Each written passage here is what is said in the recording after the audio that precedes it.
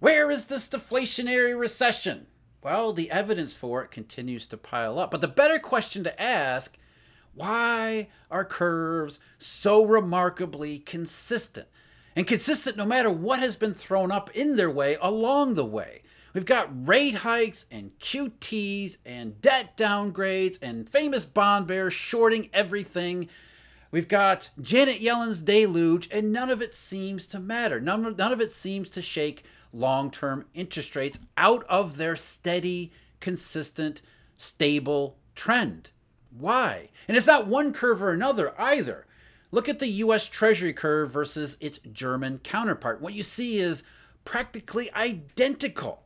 You had inversion go nuclear around October, November last year, and lo and behold, the same thing in the German curve, same exact timing. Its inversion, which was unprecedented beforehand, it goes nuclear in October and November. And in both curves, long-term interest rates have been remarkably steady ever since then. Now, with the German curve, they've already got a recession up on the board because, as we know now, the German economy fell into recession during the fourth quarter, likely not necessarily October, but probably November and into December. But the worst part is, consistent with the steady behavior of long end interest rates, the worst part of the recession, according to the curve, is still ahead of Germany and probably Europe too. And all incoming data from Germany and Europe suggests that is exactly the case. But if Germany got its recession right, the German curve got its recession already, what about U.S. Treasuries and the U.S. economy? From the perspective of GDP, it looks like the U.S. is really hanging in there. We got the updated estimates for the second quarter, and GDP looks a lot like what Jay Powell and the rest of the FOMC is talking about. It's a resilient system, apparently. It's not booming by any stretch. It's not a hot economy. It doesn't look inflationary, but it does seem to be hanging in there. So did the U.S. Treasury curve miss this one where Germany got its right? No. And the evidence for it is actually in GDP, believe it or not. Because the important part of all of this is incomes. And what incomes tell us about the past recession and maybe what the rest of the recession might look like, not just in Germany or Europe, but also around the rest of the world, including the U.S., that's what's really going to matter. And that's what we're going to talk about today. But first, I'm Jeff. This is Eurodollar University. Thank you very much for joining me. If you're interested, we are having a webinar tomorrow, Friday, September 1st, 6:30 p.m. Eastern Daylight Time. There is a link in the description of this video where you can click on it and sign up and register and be ready to go tomorrow evening. We're going to talk about some big picture stuff, some fundamental stuff, and why that matters in the context of a supply shock, consumer prices, 2023, the economy heading into 2024. Basically giving you a sense of what Eurodollar University has to offer in our research subscriptions and our membership. So again, I hope you can join me tomorrow, Friday, September 1st, 6:30 p.m. Eastern Daylight Time. Link in the description. I hope to see you there.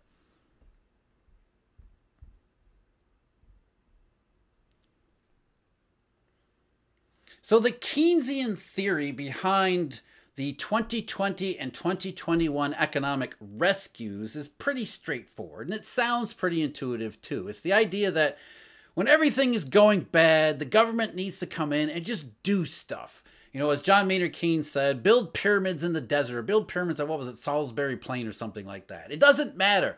Aggregate demand needs to be raised by any and every means necessary.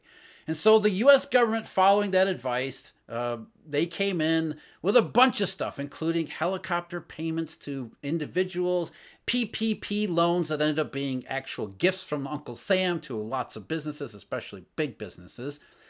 Anyway, the idea was simple. Let's prime the pump. Let's get aggregate demand up. And what was expected to have happened was that it ignites the virtuous cycle of recovery.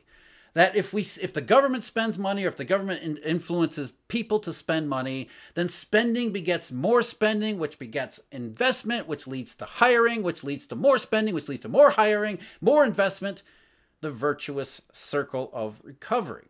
So it was expected that as the government came in and went in huge, in fact, according to many, went in so huge it led to inflation, at least that's their idea, that the economy would stay red hot unless something came in and stopped it. That's where the rate hikes are supposed to come in. The economy got to be so red hot, it was going to stay red hot for a long time without our hero, Jay Powell, stomping on the brakes through its massive rate hikes.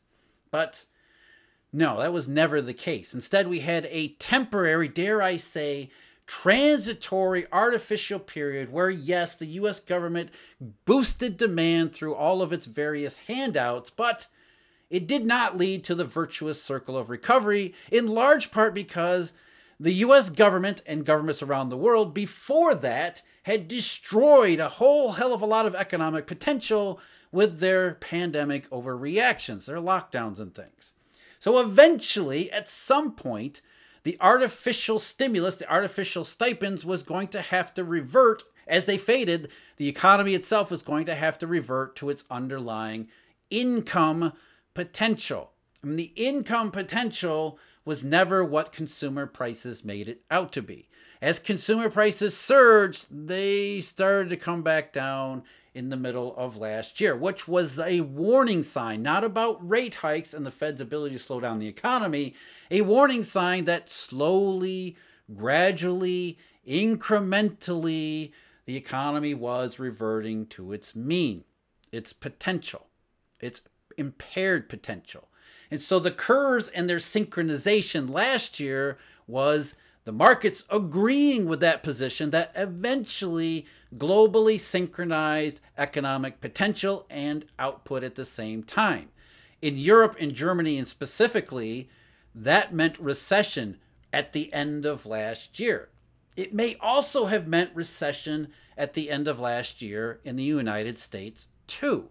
And we have good evidence for this in the form of GDP figures, but not the expenditure side. The GDP numbers that we're all familiar with, that's looking at the economy as expenses. Every time we spend a dollar and get a good or service in return, that goes into GDP expenditures. The flip side of that from the other perspective is every dollar that's spent is a dollar received in income. So GDP's twin, or at least what it's supposed to be as a twin, is GDI, gross domestic income. And I did a video on this back in May, 3 months ago, when GDI for the first quarter came out, which suggested that the U.S. economy was probably entering recession around the fourth quarter of last year. By the income numbers, that seemed to be the case.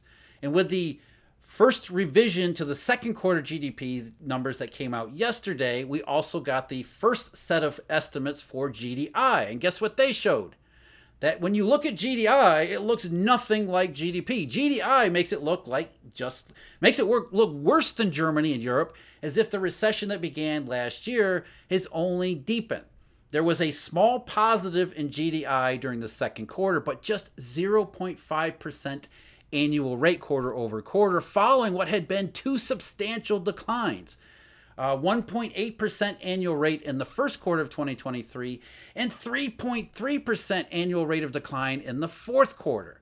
So just like Germany, we fell into a GDI-based recession or a GDI-revealed recession. And then in the second quarter, there was a modest rebound. But this is where the consistency in curves come in. Where the German curve said, yep, we're already in recession and we're still looking for worse ahead, the U.S. Treasury curve is saying the same thing. We might have fallen into recession, or likely fell into recession last year, but the worst part of it is still ahead of us. And as I talked about 3 months ago, GDI is a far better cyclical indicator than GDP. You don't have to take my word for it. You can just look at the data yourself, as I did in that video. We looked at 2007, which was a very good example, because GDI fell sharply in 2007 before we really got to the sharp downturn in GDP in 2008. So if you were following GDI as a cyclical indicator in 2007, you were already thinking recession, as the markets were at that time. Same thing has happened in previous cycles too, 1990, as well as 1980, actually 1979. GDI has been a better cycle predictor than GDP. There is some scholarship, some academic studies that back that up. I referenced one in our deep dive analysis just yesterday, which showed that changes in GDI as they're released do a lot to explain not just economic terms, but also eventual changes and revisions in GDP, believe it or not, because GDI is the better cyclical indicator. And one reason why that is because, as I said at the beginning, it's always about incomes. Uncle Sam and his stipends can change things for a temporary period of time, but boosting aggregate demand through just arbitrary means does not lead to a full and complete recovery. It does not heal what might have been really substantial damage during the pandemic period. And eventually the economy really does have to settle back on its potential.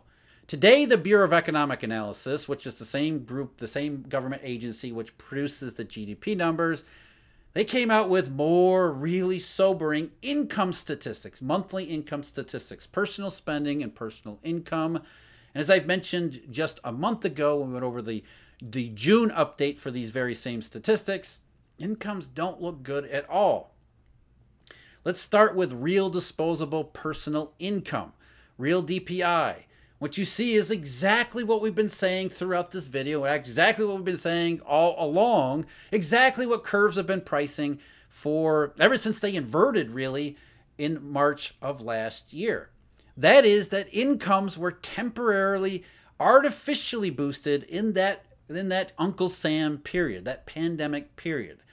After the CARES Act in March of 2020, and really the big infusions in December of 2020, as well as then January and March and April of 2021, huge influx of savings, quote unquote savings. But then what happened after it? They started to lag well behind the trend. You can see it here in real disposable personal income, where over the last year and a half, real incomes have been way behind the previous trend, which wasn't all that great to begin with, the pre-2020 trend, not the pre-2008 trend, which is nowhere near any of these things. In other words, actual incomes, despite all the hoopla about the labor shortage, the L-shaped Phillips curve, remember that thing, incomes have lagged. And not just in real terms either, but in real terms especially. We haven't been able to keep up with consumer price changes because the underlying economic fundamentals were not supportive of a full recovery, a temporary artificial period of government intervention. And as that intervention slowly wore off over time, we're going back and reverting to the underlying income fundamentals, which, judging by real GDI as well as DPI, too many initials here, real DPI is not just behind the trend, but as you can see in recent months, it's falling further and further behind, and including the month of July. According to the latest figures from the BEA, real DPI suddenly declined by 0.2% month over month in July. That was after being flat in June. So 2 months when consumer prices are decelerating, and yet real DPI, real disposable personal income, is flat to actually lower. And it's been decelerating and rolling over throughout the middle part of this year, suggesting, like GDI does, the U.S. may have fallen into recession. Despite what the payroll figures might say, the U.S. might have fallen into recession, and incomes are behaving recessionary too. It's not just real DPI either. Nominal DPI, nominal disposable personal income. According to the BEA's latest numbers, in July, nominal DPI, I almost said GDI again, nominal DPI was zero, flat. It was very fractionally higher, but 0% change month over month in July. Nominal disposable personal income.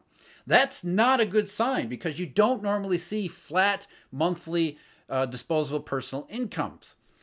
The last time we saw anything like that outside of the lockdown periods anyway, December of 2019, nominal DPI fell at a 0.2% annual rate. December 2019, last time we were talking about inverted curves and recessions before, 2020's pandemic.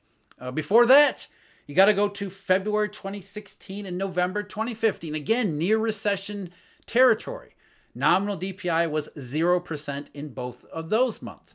So when you see nominal DPI weaken and flatten like it has in the last couple months, June and July, according to these statistics, consistent with GDI, which is warning of an impending recessionary event. And it goes on and on throughout the income statistics. One that we look at all the time, and one that you should look at all the time, is real personal income excluding transfer receipts. Now, this is a measure of private economic incomes, or private incomes that are generated by the private economy excluding transfer receipts, adjusted for prices. And what you see there is exactly the same thing. When you take away the government stipends, what you see is just what I've been saying. The incomes have lagged way, way behind. And then if the economy does have to revert to its fundamental support, which is incomes, we might be in some serious trouble here, because adjusted for consumer prices, real private incomes have been nowhere near enough to keep up spending. And so what that means is, for spending, at some point, we exhaust savings, whatever's been left of those transfers, which were now more than 2 years in the rearview mirror. Once savings get depleted, once those savings that used to be in the hands of consumers have shifted to certain businesses that were major beneficiaries of the pandemic period, once that's completed, consumers don't have anything, businesses don't have anything left. Spending really starts to fall off. And that brings us back to the GDP number, what I said at the beginning, the most important one, nominal GDP, nominal incomes. Even in nominal terms, the economy appears to be rolling over. The evidence is piling up for both a recession and a worse recession, or the same recession getting worse over the months ahead, not just in Germany or Europe, but also in the United States. So answering the question that we asked at the beginning, or the second question, why have curves been so remarkably stable and consistent? Because more and more we can see that it's lining up with the recession. And by the time that everything does align, by the time that all the data does say unambiguously that we're in recession, by then it'll be too late. If you want to see that previous video I did on GDI and how it can tell us about cyclical indications, click on the link below me. As always, I thank you very much for joining me. I thank Eurodollar University research subscribers and our Eurodollar University members. And until next time, take care.